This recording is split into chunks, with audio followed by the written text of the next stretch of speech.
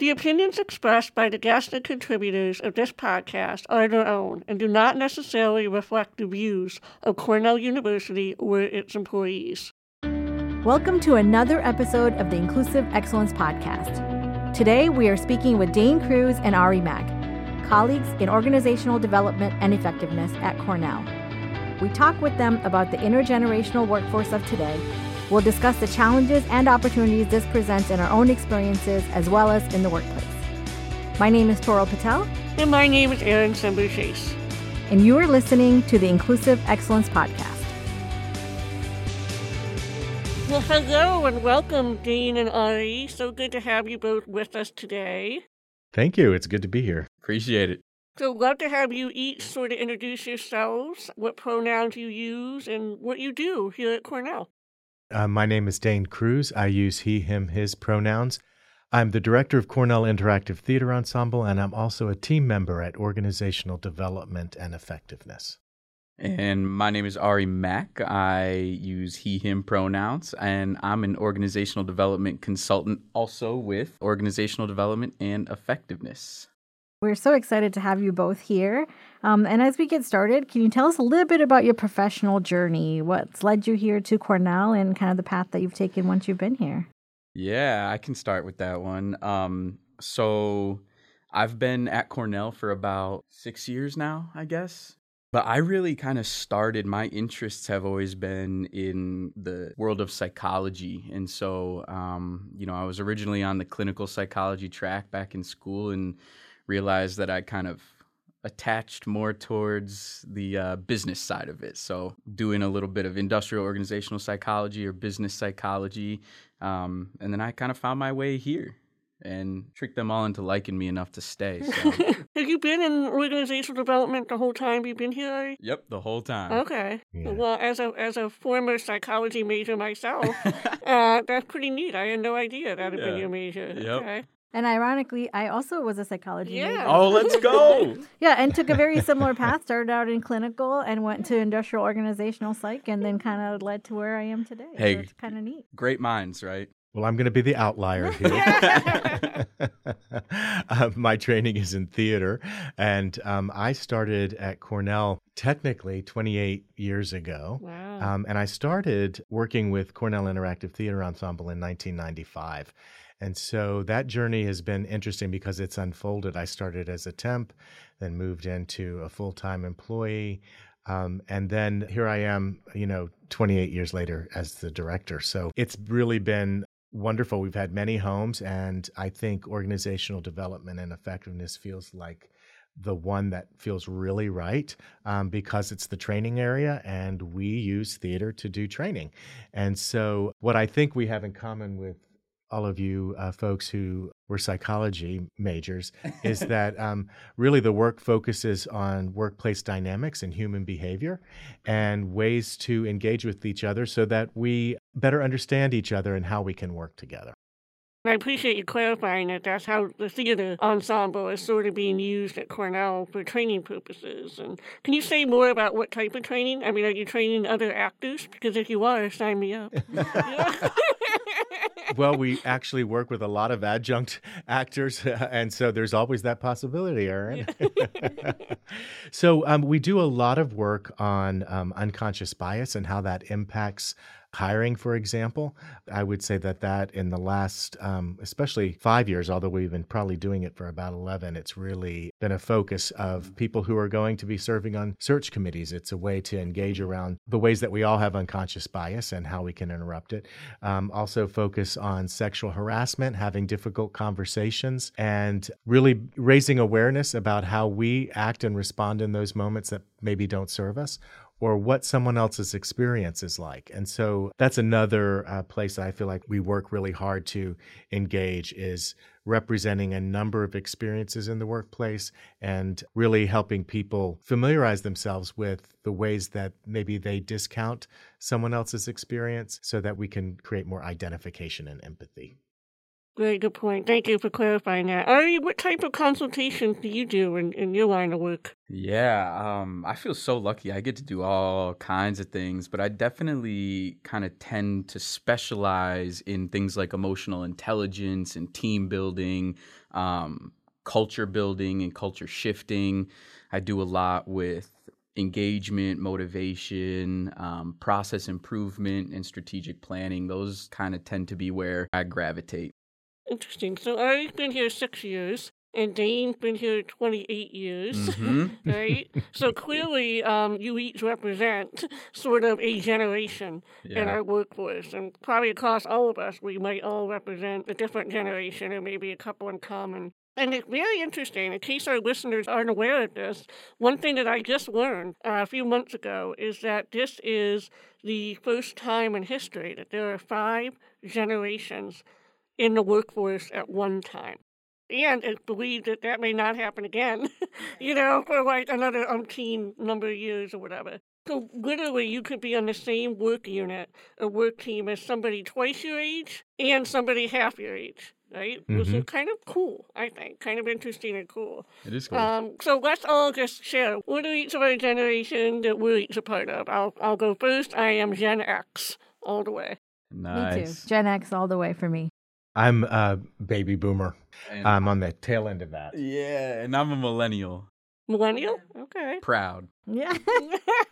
That's kind of neat, right? And so in terms of the different generations that we represent, one thing that, I like about the generation conversations that we have, it's actually one of the only identities where we're kind of really focused on stereotyping the groups a little bit, right? In terms of how, as a large population, these various generations show up in the workplace. And in the DEI conversations, Erin and I try to steer everybody away from stereotyping. Right. And so it's kind of neat that when we talk about generations, this is something that's, forefront in terms of all the conversations that we have. Any thoughts on that from the two of you? Oh, definitely. I mean, I think this is one of the things about talking about generations that really can divide us, because there aren't a lot of other areas where we're giving ourselves permission to look at whole groups of people and assigning behaviors and ways of being. So that, to me, is always the challenge when talking about generations, because I don't think that can possibly be true. And so we have lots of different experiences within each generation that are quite different from each other based on a number of things. So I think that's really important to remember. And it's easy and fun to do kind of with generations. So, I really have to work real hard at sort of opening those ideas up about a particular group of people based on which generation they're in. Yeah, Dane, just based off of what you just said, I'm having a thought.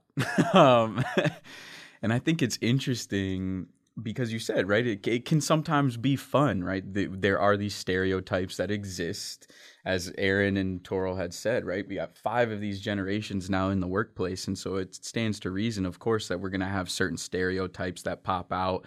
I mean, you could play the classics, right? Okay, how do we help, boomers open a PDF? How do we help millennials realize that they can't look at, pictures of kittens on TikTok all day long? And, right, we could go down the list. I think what's really cool, though, about generations, as you said, Dane, is it can be fun to kind of dig into these stereotypes. And so in the DEI space, the stereotyping around generations can almost be, I don't know if you feel like this, feel free to say if you don't, almost more approachable or a little bit lower stakes in order to practice some of these things that you learn about in engaging with and navigating bias or stereotypes.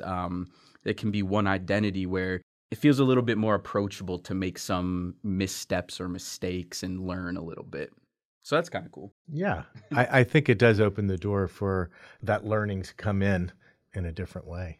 That's a good point. I think what I'm hearing you say is that we can have more fun with it. There's more of a sense of humor, around, that's that generation, And so therefore, to your point, maybe that can help break down some of the discomfort a little bit, and make people feel a little bit more comfortable to then broach what you're also suggesting, which is, but is that really true of everybody? Let's think about that for a minute. Let's talk about that. Is that really fair to ascribe that to everybody? after you've had a good laugh, Yeah. over it, right? Yeah, exactly. It kind of makes you, it's a good space to be questioning those kinds of And it could open the door to the other ways that, your stereotyping may get in the way of someone showing up. Mm-hmm. I just had this conversation with my daughter this weekend, and she asked me why I type on my phone with one hand. And she's like, Mom, like, why do you just do this with one hand? And I was like, because I don't know how to do this with two hands. I don't know how to do that, right? And so, as I can just think of multiple examples that are coming through in my personal life. Yeah. And of course, now I'm kind of switch gears to think about how this comes through in the work setting. Mm-hmm. And so in the work that the two of you do, how have you seen the different generations impact the work that you do? How do you change the trainings or the way you present, the types of trainings you bring to the Cornell audience? How does that impact your work? Well, it doesn't. Yeah. Do you take some way or another, one size will fit all? Well, I think what happens is you find this sweet spot where most people can engage around it, and then you have to engage on the outskirts of that when it isn't working for somebody, and work with them to find a way to either shift the way that we're talking about something or bring them into the rationale for the way that we're talking about it. So it's dynamic. That's kind of the way that I think about it a little bit. And, the workplace, I think these differences around the ways that we are can really show up in really negative spaces around what it's like to work with each other if we're not willing to open ourselves up to a different way of being or doing. Yeah, I completely agree, Dane. When I think about how we do our work, there's this interesting transition that's happened over the course of the past, I would say really decade or so, but ever since the pandemic really ratcheted up in this idea of online consultation, online facilitation, and things of that nature. One of the things that you got to look out for is, because we have all of these different generations in the workplace, there might be differing levels of comfort. I think about, myself, not super far removed from taking online classes in undergrad. And so when it came time to switch and go to Zoom and do all kinds of online things, I felt a certain level of comfort because I had been exposed to that more recently, whereas some other people may not have had the opportunity to participate in something like online classes. So thinking about it from the perspective of experiences, I think is an interesting way to look at it.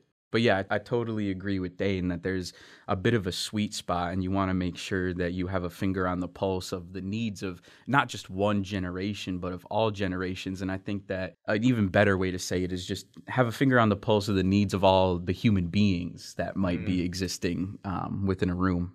So I'm wondering, too, I like those examples, and I'm also thinking about how, some of our older generations, when the pandemic happened, there's probably certain things that they were more familiar with in terms of, global issues, global crises, where maybe some of the younger generations, this was brand new, right? Never lived through something of this magnitude and that sort of thing. But aside from that, I guess I'm wondering, too, either in the work that you do or just for you, personally, being employees who have moved, are moving through time and generations yourselves, how have you seen some of those assumptions that we make about generation kind of play out? Yeah, personally, I think one jumps right to the top of my head because it happened not long after I got my position. I was at like a family function and we had some family friends. One of the family friends, was doing ODE work in a different space, in another state, and he asked me, "Hey Ari, what are you going to be doing? What kinds of things are you going to be doing at Cornell?" And I said, "Oh, right now I'm really engaged with leadership training. I'm doing a lot of consultation and facilitation." And he said, "So let me get this straight. You just graduated college, and I'm twice your age. I've been in my job as long as you've been alive, and you're going to teach me about leadership?" And I said, "Yeah, buckle up. Here we go." So, it's just a matter of, I think it can be really easy in that particular arena to get a little bit of imposter syndrome, like, oh my goodness, right? Like, I am just freshly graduated. What am I going to do? And this goes for all generations, right? Being able to key into who you are as your authentic self and being able to have confidence in your own expertise and your own abilities can really cut across some of those differences. So that's an example from my own personal life. I think I'm doing okay so far. I think you're doing great. Yeah, what a lovely way to wish you luck on your Hey, thanks, man. Anyways, where's the potato salad? So I have a personal story too, and it just started happening actually, I would say, in the last 2 years. Showing up at a large setting where people from across the university were attending. And I obviously have had connections over the years with many, many people. And I sat down at the table with 6 or 7 other people, and someone said, "Oh, Dane, hey, I thought you retired." And there's not been an announcement. There's not been, and it's not actually in my immediate plans. And it's happened one other time since that. And I find it a little disheartening and unsettling because I work very hard to sort of be present in the work and shift and change the way things are changing. And then when someone, that's sort of I don't know, it feels like you're really not valued anymore. It's time for you to go. It felt a little bit of that. Yeah.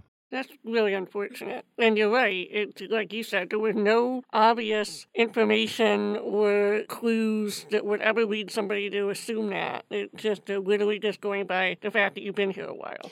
And to be fair, I think I've probably done that to other folks, maybe not by asking them when they're going to retire, but thinking, wow, they really need to retire. Right.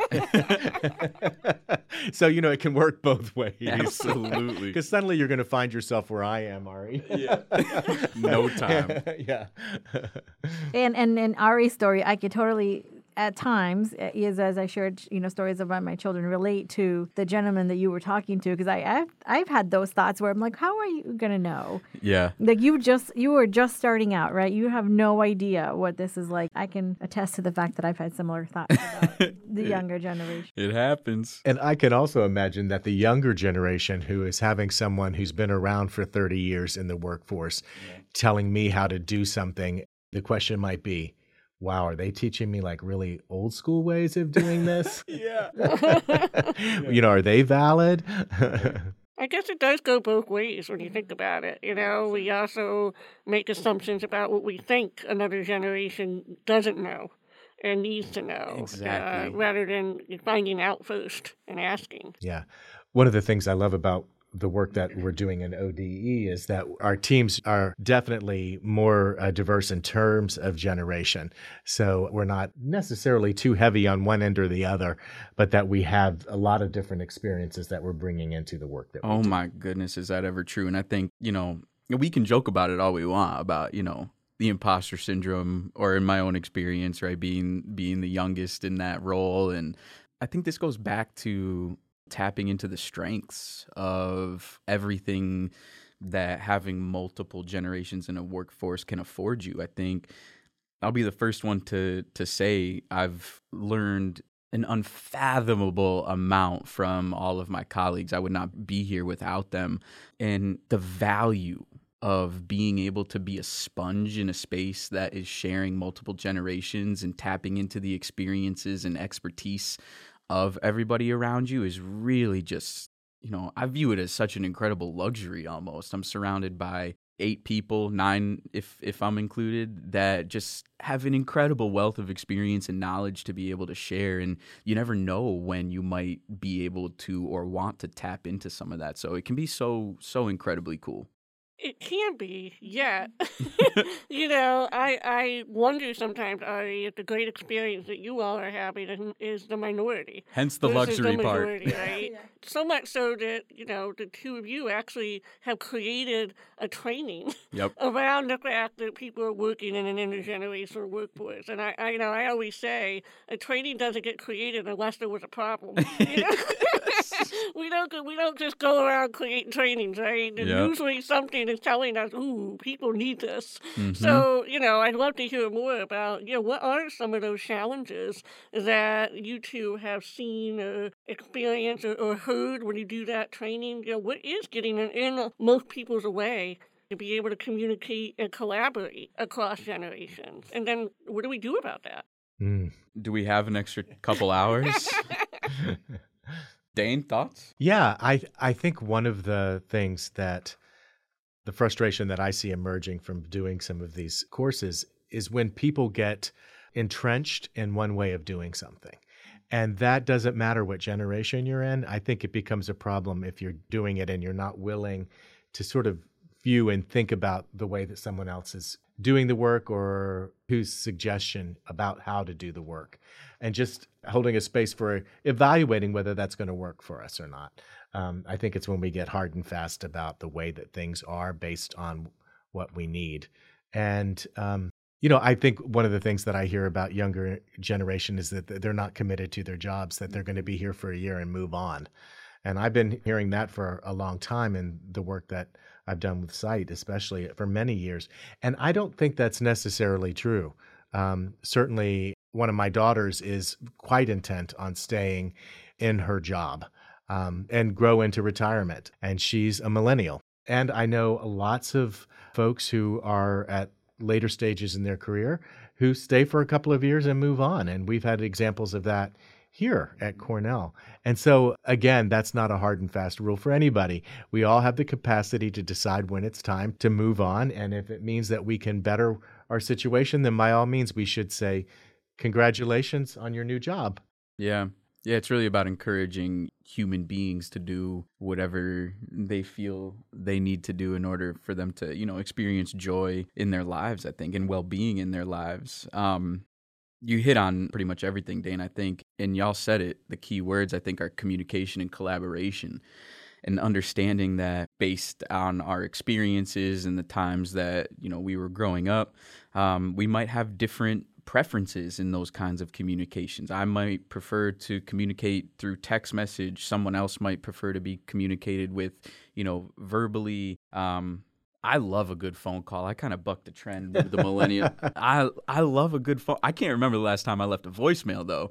But I love a good phone call, whether it's, in the workplace. If Dane calls me up, I'd rather just talk to him on the phone if there's a question. Mm-hmm. But, understanding that we all have these different preferences, I think assumptions get in the way of us bridging some of those gaps in a lot of cases, making assumptions that millennials are just going to want to do a quick text message, or baby boomers might want that phone call. It could be completely flipped. And unless you open up your space to be able to receive that kind of information, then you might never know.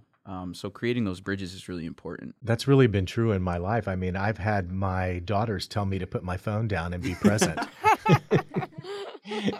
Digital detox, Dane. Yeah, I'm all about it now. I'm ready. Yeah, I like a lot of what both of you said. I love this idea of creating bridges and this, communication. We have these stereotypes for a reason, right? Because right. These are large populations. Yeah. And so we've studied them enough to create some of these stereotypes. But what I hear, the point that both of you are making, is that there are exceptions to every rule. And if we actually approach each individual as maybe they're the exception, that might lead to that better communication, better collaboration within either, with each other or even within the teamwork. Exactly. And then the other aspect that I would like, outside of the communication and collaboration, one thing that I've noticed, whether it's on memes and, conversations, is that we're also seeing kind of the humor in all of these stereotypes with each other, right? And I think that might be also helping us to communicate better, because now we're able to joke with each other about the stereotype that, my generation might hold versus another generation, like I mentioned with my children. Yeah. Sometimes the humor also helps and lead to better communication. Totally. Speaking of the humor, right, it reminds me of, one of the first times that I was giving a talk on generations in the workplace. I was doing it for New York State local roads. A bunch of people in this conference center. I was already nervous. And, I'm standing up there and I got up to talk and none of my tech worked. The PowerPoint wouldn't come up. It wouldn't advance the slides. I couldn't get audio or anything. And so I looked out into the audience and I just said, hey, you know what, whatever. All those things that you assume about millennials understanding technology, toss it out the window because this won't work. So just being able to kind of take a lighthearted approach to it sometimes, within parameters, of course. We don't want to be, hurting anybody. But I think the humor, Toral, is incredibly important.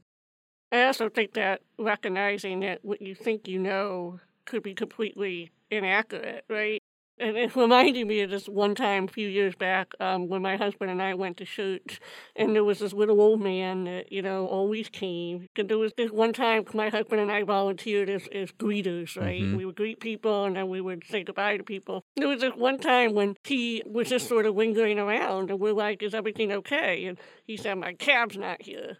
And we said, oh, dear, well, we can help. Like, well, right away I start going into, the mood of, oh, this little old man's going to need our help. And I said to my husband, we have to do something. We have to offer him. And so my husband makes his way over and, kind of is there for a minute with the gentleman. And then he comes back and I said, well, what are you doing? Aren't we going to take him home? And he said he just took out his cell phone, pressed an app, called an Uber driver, all things I don't know how to do. He's fine. Great example. He doesn't need us. I was like, oh, okay. A brilliant example. It is a terrific example. In the course that we're doing, we share definitions that are, helpful. And one of the things it says about boomers, for example, boomers are passionately concerned about participation in the workplace, motivated by vision, mission, and strategy. And so how can we say that about every person, every boomer that walks in the door into the workplace? Not everyone is passionately concerned about participation in the workplace, right? And for millennials, this generation is confident and not afraid to challenge the status quo. That's a big statement to say for every millennial in the workplace, right? And I've seen that for sure, that's not true on either side of the spectrum. And I hear those things, and I think, hello, you just said stuff about both those generations that I think us as Gen X would say, well, that's us too. Right. I'm passionate. I challenge things. So it is a good point. Like, what is it? How do we get there? That we think that this is all people of that generation and not anybody else. Yeah, I think you just touched on a way to do that. It's really about understanding our similarities and the things that we actually feel that are some of the same, that they're the same. Start there as a way to move forward. Yeah, and there's this beautiful balance, I think, that's really important is, understanding our similarities and exploring those similarities, and then also exploring and honoring the different experiences that have brought each of these individual generations and the individuals that are part of those generations together into potentially one spot. It can be really, really awesome. Well, I think that's a good segue into something else I'd like to talk about experiences and how we experience things that might be influenced by our generations. And unfortunately, there's been a lot going on in our country over the last several years, right? You've got the pandemic, you've got, really, really intense political disagreements, and you have different identity-based groups that are just flat out being targeted. The human rights are being really jeopardized, the civil rights are being jeopardized. All the while, probably largely because of a pandemic, but all the while you're seeing an increase in mental health struggles. And there aren't nearly enough therapists out there for the number of people that need them or that would like to have them in that way. So you've got all these different things that all these generations are going through at once, right? We're all experiencing these things. But I would argue that we probably are experiencing them in different ways. So I'm wondering in what ways you have seen this contributing to how we're understanding or communicating with each other, whether positively or negatively. Wow. I know, it's a big question. Lots Nothing to think like some about. layers, huh? Right, yeah. Oh, gosh. I mean, I think one of the things that comes to mind for me is really understanding that while I may have more experience in my life with other ways of doing things, like showing up in a workplace before we were really using email as a way, I was making phone calls and sending out mailings in my first 5 years of work, right? And that's completely changed. But I would say that my stress levels, my anxiety has also gone up in the last 10 years, steadily. I can almost mark it, and having to make decisions about how much exposure I have to news, how much exposure I have to things that really pull me out of my own presence and make me think about something else. And so it's a complex time that we're living in, I think, for everybody. And that's one way I like to think about it. And we may experience it differently, but it doesn't mean it's easy for one generation over another. And I would say that my own challenges around anxiety have gone way up in the last 5 years even. And part of that is because of understanding what's happening to the environment with climate change and all of those things. And so as generations, I have an investment in this world being the best place for me to live in until it's time for me to go. And I also think a lot about my granddaughter and what it's going to be like for her, when she is 20 years from now. So there's a lot to think about. And I think this is the first time in history where we have access to so much information and not all of it is real. The other part of it. So I think as human beings, I'll just put it that way, it's just a challenge all around. Yeah. I think being plugged in constantly, which we are at this point in time, it's a little bit of a double-edged sword. Like Dane said, you have to be conscientious of how much you're taking in and what you're taking in.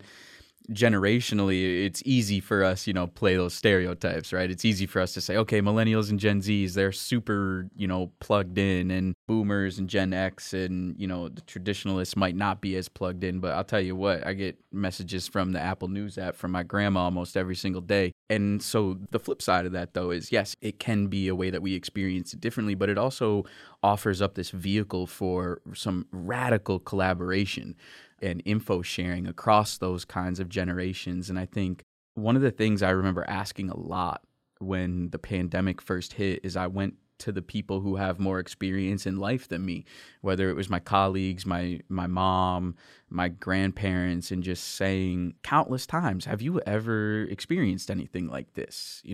What is this? What did y'all do? What was the situation? And for some people, like my grandparents, there was, there's a couple times we've faced something like this, but largely, in talking like with my mom, it was, no, I'm in the same boat as you right now, man. What is going on? So it's really, really interesting. I think if I were to give advice to the upcoming generations in situations where you're looking at on a global level, what's going on, the political climate, the social climate, everything, it would be to listen and to ask questions of those people who have kind of come before you. And I think that does a great deal of trust building between generations when you can kind of have that dynamic. So it's not all just on one generation to open the door for that, though. So, yeah.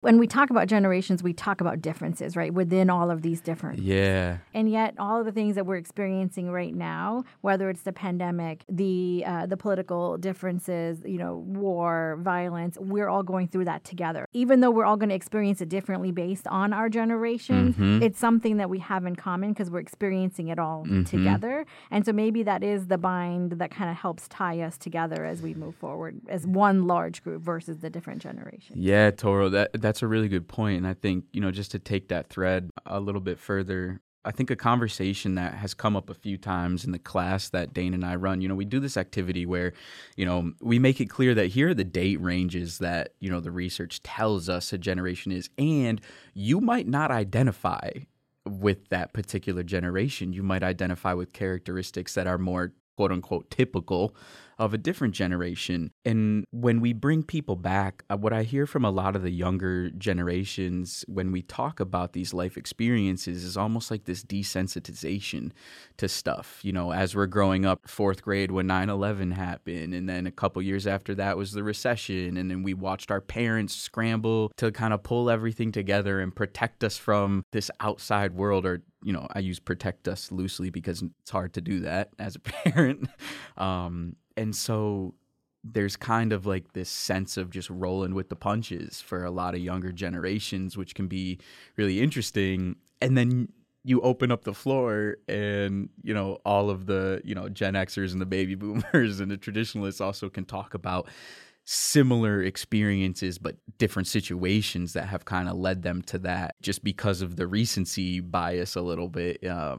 The things that happened in the early 2000s when millennials were kind of coming of age, they're really fresh. I think about the way that we all have to manage and deal with something. We may have some experience from the past that helps us now, and we're still all dealing with something that's brand new. And certainly the pandemic was an example of that. Shutting down the world for 2 weeks, I've never seen happen before. And maybe pockets of the world, but not the way that it manifested in that regard. And so we're all trying to figure out how to manage that. And I think one of the things that I remember so palpably about that is, trying to get my family together in close proximity and decide how we're going to do this. And we decided that we were going to go through quarantine together. Yep. And so people left where they were living for a short period of time, and we all moved in together to try and strategize about how to make this work. So it's really interesting, and the challenges just keep coming. I mean, that's the other thing. I just saw an article in the New York Times about Gen Z and how more than ever they are either not moving out or they're moving back in. And so what that tells me is that we're getting back to this idea of multi-generations in a household, which we used to do all the time. Right. And so now that's happening again. It's happening maybe for different reasons, but it is a dynamic that's coming back around where multiple generations are living in a house because it's easier to survive and be that way. And I'll add that is also a very American concept, right? Yeah. Because there are parts of the world today that live in multi-generation households. I mean, true. I speak from my own example, and I've shared this with our audience before, that in India, where I was born and raised for a little while, it's we had one house for my dad and his two brothers and their entire families that go. And it's very similar with the way my husband grew up, and so we still live that way. Yep. Toral, that's a really good example of how there's so much intersectionality between all of this. Yeah. That's just what I was going to say. All right. Like any identity, it's easy to drill down and think of somebody only as that identity, and we miss that there's all these other factors that are going to influence how we experience things, and certainly cultures and ethnicities, and it's a really good example of something that is going to... But, at the same time, I think about when I hear Dane say that for some of our societies moving back to a multi-generational household, I kind of think about, well, that actually is really a nice way to think about us understanding and appreciating one another better than maybe we have. Because, again, you're going to understand different cultures who have always done that, right? It sort of is a way of bridging that trust a little bit. And you said that earlier, and I really liked it. You said, how we need more trust building across generations, that is a big way to try to address some of these challenges, taking the time to ask questions. And I would argue, and then also listen to the answers. Yes. Absolutely. Right? I mean, because I think that's another problem that I'm seeing a lot, is that we all have a lot of things that we want to say and ask, but we don't really want to hear the answer. We just want to say what we think. Here's what I think, about that. So really taking the time to ask more questions and really listen to the answers and bring back some of that trust, because I do think there's been a bit of an erosion of trust among our humanity. As you said earlier, Ari, lots of layers, definitely lots of layers, and generations are tied up in it. One of the ways that I like to think about it is that no one generation can solve the problem by themselves, right? That's something that I sort of believe. It's going to take all of us to figure out. And that can come from any generation, right? New ideas, possibility. If we're willing to listen, if we're willing to communicate and listen. And I think that one of the most interesting things about this whole discussion, on a global level, I think that a lot of people, again, a little bit of recency bias, a lot of people saying, oh, we've never seen as much generational tension as now as we have, but we've been doing this for a really, really long time. Yes. One of the things that Dane and I bring into our program is we put this quote, and I can read the quote here. And it says, "The children now love luxury. They have bad manners, disrespect for authority. They show disrespect for elders and love chatter in the place of hard work. Children are now tyrants. They no longer rise when elders enter the room. They disobey their parents. They misbehave in front of company and torment their teachers." And then we open the floor and ask people to say, okay, when do you think this quote was written? And we get a lot of, 40s, 50s, 60s, maybe the 70s. And then we reveal to everybody that's actually a quote from Socrates. In in 400 BC. So we've done all this before, right? And yesterday isn't also an answer we get. Like And it's just yesterday. Right? So, we've been doing this dance for a while. I just said half those things the other day, looking at it. Yeah, and sometimes I feel like I was born an 80-year-old woman. I say that kind of stuff all the time. But, Exactly. Yeah, to think that to think back in 400 BC. Yep. Would be, wow. This whole conversation, I've been thinking about this, like kind of in the back of my mind, that, all the research that we've done and all the things that we've talked about today in terms of the different generations, we have to remember that research is based off of possibly like U.S. or westernized data, because when you take kind of the similar type of research from different countries or different parts of the world, the generations don't reflect the same way. Absolutely. And so it's something that, we talk about the intersectionalities and all the different things that come into this conversation. I just wanted to kind of remember that, because I've always said where does my culture fit into all of this, yes. right? Because my culture impacts the way I behave. And I know we just talked about this. The quote that you just read off, Ari, the one piece that sticks with me is, children don't get up anymore when elders walk into the room. And I've shared this story multiple times, as if my dad growing up, if my dad had ever wanted me to do something, he would just start doing it himself. Knowing that, because as part of our culture, I couldn't let somebody older than me work while I sit and do absolutely nothing. That is something that's so ingrained in the way we approach everything. Right. And so as soon as if he wanted the house vacuumed, he'd just get the vacuum out and start doing it. And it's just like, because he knows that I wouldn't let him just do that. And so there are different components that impact this data. Absolutely. Just keeping that in mind too, and all of this comes into workplace as well, not just in our personal lives, but into the workplace. Yeah. When my mom and dad got out the vacuum, I'd be like, "Oh, I'm sorry. You want me to move? I could watch TV in the Lift other your room." feet up. Yeah. And I'd be like, I gotta get up, right? It's completely different experience. That's too funny. That is funny. Or you sort of have said this a couple times, and I think it's a good thing to go back to, and that is it's always easier to focus on the differences. Right. But we're missing the strengths. Mm-hmm. Right? And we all know that, we can learn a lot from people who are older than us, who have been doing things a long time, right? That sort of thing. And so here we have this moment in time where you have all these generations together in the workplace. It's like, I do wonder, are we missing some real opportunities to capitalize on that? So I say all that to say is, how can we be better at recognizing all the power that we have harnessed, right? I mean, it really is. It's a lot of knowledge and power that's being harnessed in one place. And what could we be doing to better capitalize on that? Great question. I think that first what I would say is being intentional. Being intentional about the connections that you're making. One of the great things that we have going here at Cornell is the mentorship program.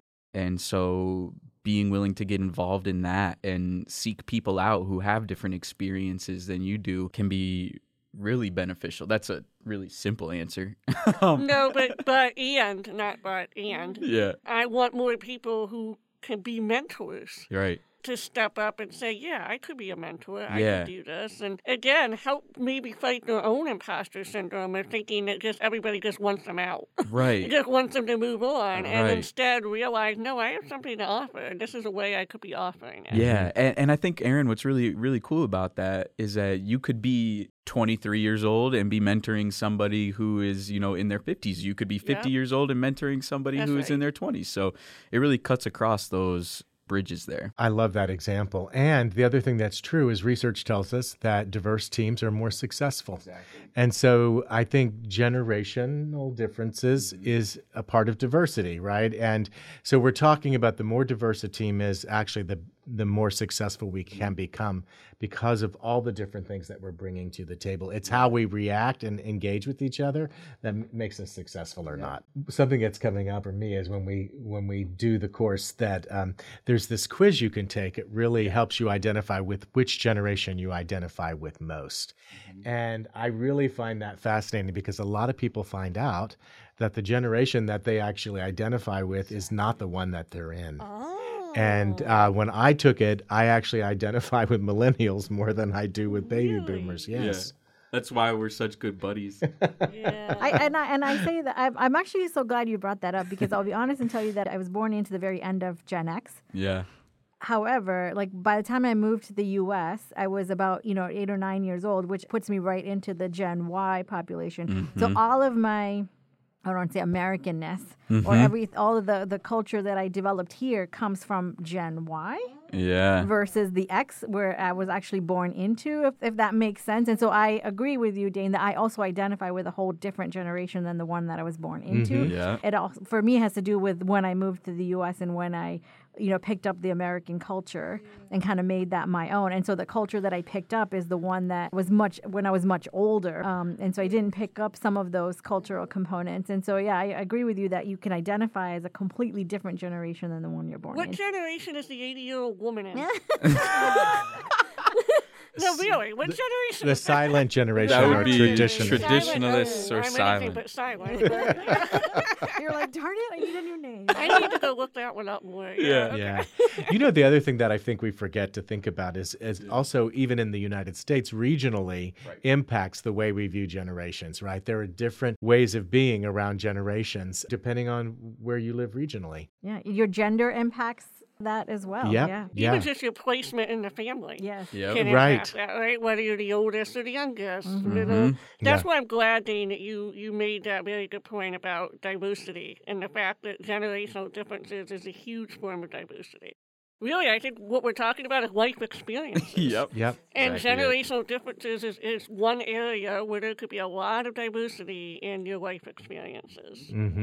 I guess for me, one of the things that I think about when we do the class, and I challenge myself to do, is really not putting people in the box that they're born in from a generational perspective or any other kind.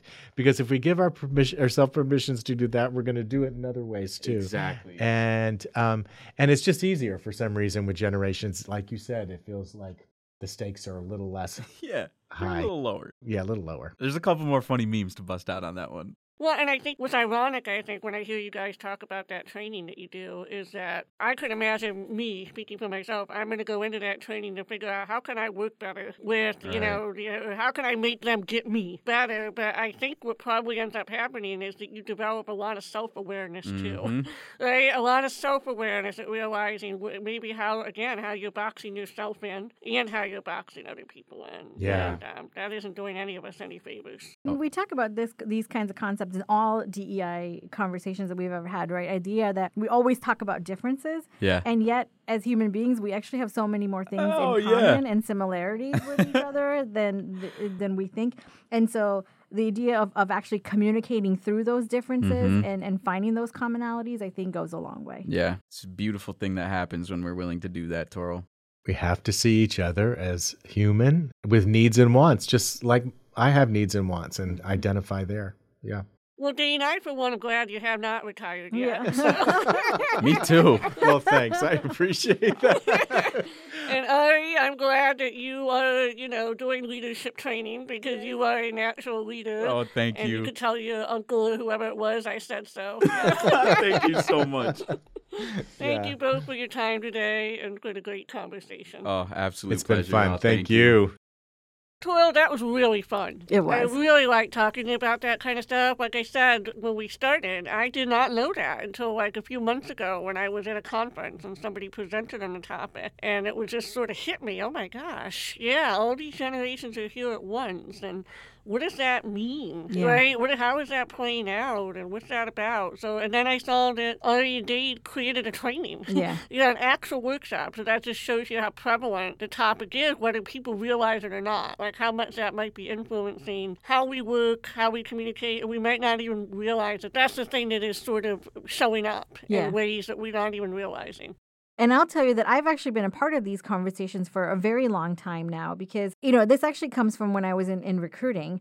And it really coming from the hiring perspective is this idea that the baby boomer generation was getting ready to leave the workforce over the next 10 years or so. And from a recruiting standpoint, the conversation was always around the idea that this is a large population leaving the workforce and we didn't have as equally of a large population to fill all the positions that were going to be vacant, right? Those are some of the things that we're experiencing and we have been experiencing over the past, 5, 10, 15 years. And so I will say that I've been, in some form of this conversation for quite a while now. And so I'm kind of glad that we were able to actually bring this up in a podcast because we've never actually addressed that from a DEI standpoint. Well, and I think that I appreciate you saying that this has been a prevalent thing in the recruiting world and HR world for a long time. And what I think the conversation today showed us, though, is that maybe some of the human aspects of that understandable need, to be prepared and to do better at succession planning and that sort of thing, that maybe an unintended consequence, though, is maybe then some of the messages that our older workforce is getting. Correct. And I liked when Ari or maybe it was Dane, made the point, and he's right, that there is also... So there's sort of two things happening. There's this assumption that, when people hit a certain age, they, of course, should be moving on. Right. But then there's also now this assumption that younger professionals aren't going to stick around, which I just think is so ironic, right? Is that we have actually a similar assumption about either ends of the spectrum that are unfair and inaccurate. And if you're a younger professional, why wouldn't you think that? You're almost being told you should be leaving after just a couple years instead of investing in your staying. Right, because that's what generation training is telling you, right? That your generation only stays for a couple of years. And so maybe that should be a norm that you should develop. Right, and then the baby boomers, the silent, are sort of course, going to start thinking, well, maybe I am supposed to move along. Yeah. Neither of those are good things for the workplace. That many people leaving are getting the impression that they should leave all at once. And I will share, and without going into too much detail about some of the survey data that we've gotten back at Cornell, we did one from a DEI perspective a few years ago, right before the pandemic. And age was a number one component across the board at the university that came through. And to your exact point that you just made, it's from both spectrums, right? So people that felt that they were marginalized based off of their age, if they felt that they were in the older generation population with this idea that maybe they were getting messages that they needed to move on to a retirement perspective, right? From that perspective. And then the younger generation also saying, hey, they're also being marginalized, right? For the same idea that because of their age, from a completely different perspective. So age was number one across the board within that survey. So it's kind of great that we're now have a training to help kind of talk through some of these differences that come through. Yeah, and to start really calling out some of these assumptions and messages a little bit more and really naming the negative consequences that has, not only on individuals, but like I said, your whole organization. Cornell's not really that much different than a lot of other employers in that we have to pay attention to the fact that people are leaving and that, we're not filling positions as quickly as we used to. Right? And so, all the effort then ends up going to recruiting. And perhaps we need to be placing just as much energy into how we are developing the people that are already here. And not just developing in terms of giving them skills to grow, although that is important, but also developing them in a way that their value is being recognized, that their experiences are being utilized. Actually really, again, to use that word I used before, capitalizing much more than we are on the people that are here. Yeah. Dean made an amazing point that the differences and all the different diversity that we bring to the table actually is a huge benefit for the organization, right? And so if we take experiences from the younger generation as well as experiences from the older and all of us in the middle, right? All of the different perspectives that we actually bring to the table, it's a good thing for Cornell. Yeah. And good thing for any organization to have. Well, and it's problem solving. Right. You're going to solve your bigger problems a lot better and a lot more creatively if you do have all those different perspectives. Asking a bunch of people who are of the same generation as you, the same job title, whatever, the same level, to try to solve a problem that you can't solve, well, what do you think is going to happen? How are they going to come up with anything different than what you come up with, right? You need to bring a bunch of people to that table that do represent other generations, other levels of experience and access if you have any shot at solving some of your bigger problems. Yeah, I mean, we started the conversation by saying like this is one of the only identities that allows you to put people in boxes. Yeah. And Ari made a couple of great points about the idea of communicating, collaborating, and like really listening to each other, right? Like those are some ways that we can get out of those boxes and get each other out of those boxes, and then that leads to a much better organization as a whole. Yeah, I mean, it really did hit me when he said we need to be doing a lot more trust building. Yes. And that is true. I think the root of a lot of problems today lie in eroded trust. And who knows what caused it? Could be influences of media, influences of the pandemic, whatever it is, but certainly political discourse. You don't exactly have a lot of good role models right now, Right. who are, again, reaching across that aisle. So it's on us to really think about, like he said, are we being intentional at connecting with people and trying to build that trust? Yeah, I think that's a great way to kind of end this podcast is to leave people with the idea of being intentional with each other and for the organization, right? And that'll just lead to us as a better group, a more cohesive team. The product that we put out will be so much better as an organization, and we'll be able to support each other a lot better. And for the love of Cornell, quit asking somebody when they're going to retire or asking a younger professional, hey, where are you going to go next? Yes. Stop. Perfect. Okay. Thank you, Toral. Thank you, Bert. Thank you, everyone, and thank you to Dane and Ari. Thank you for listening. This podcast is a production of the Department of Inclusion and Belonging in collaboration with the Cornell Broadcast Studio. Be sure to subscribe to us wherever you listen to podcasts and rate and submit a review on Apple Podcasts. It helps new listeners to find us and the show. For the latest updates on diversity, equity, inclusion, and belonging at Cornell, be sure to visit diversity.cornell.edu. My name is Erin Chase. And my name is Toral Patel. We would also like to thank our co-producer and sound engineer, Bert Odom-Reed, as always, for making us sound amazing each and every episode. Thanks, Bert.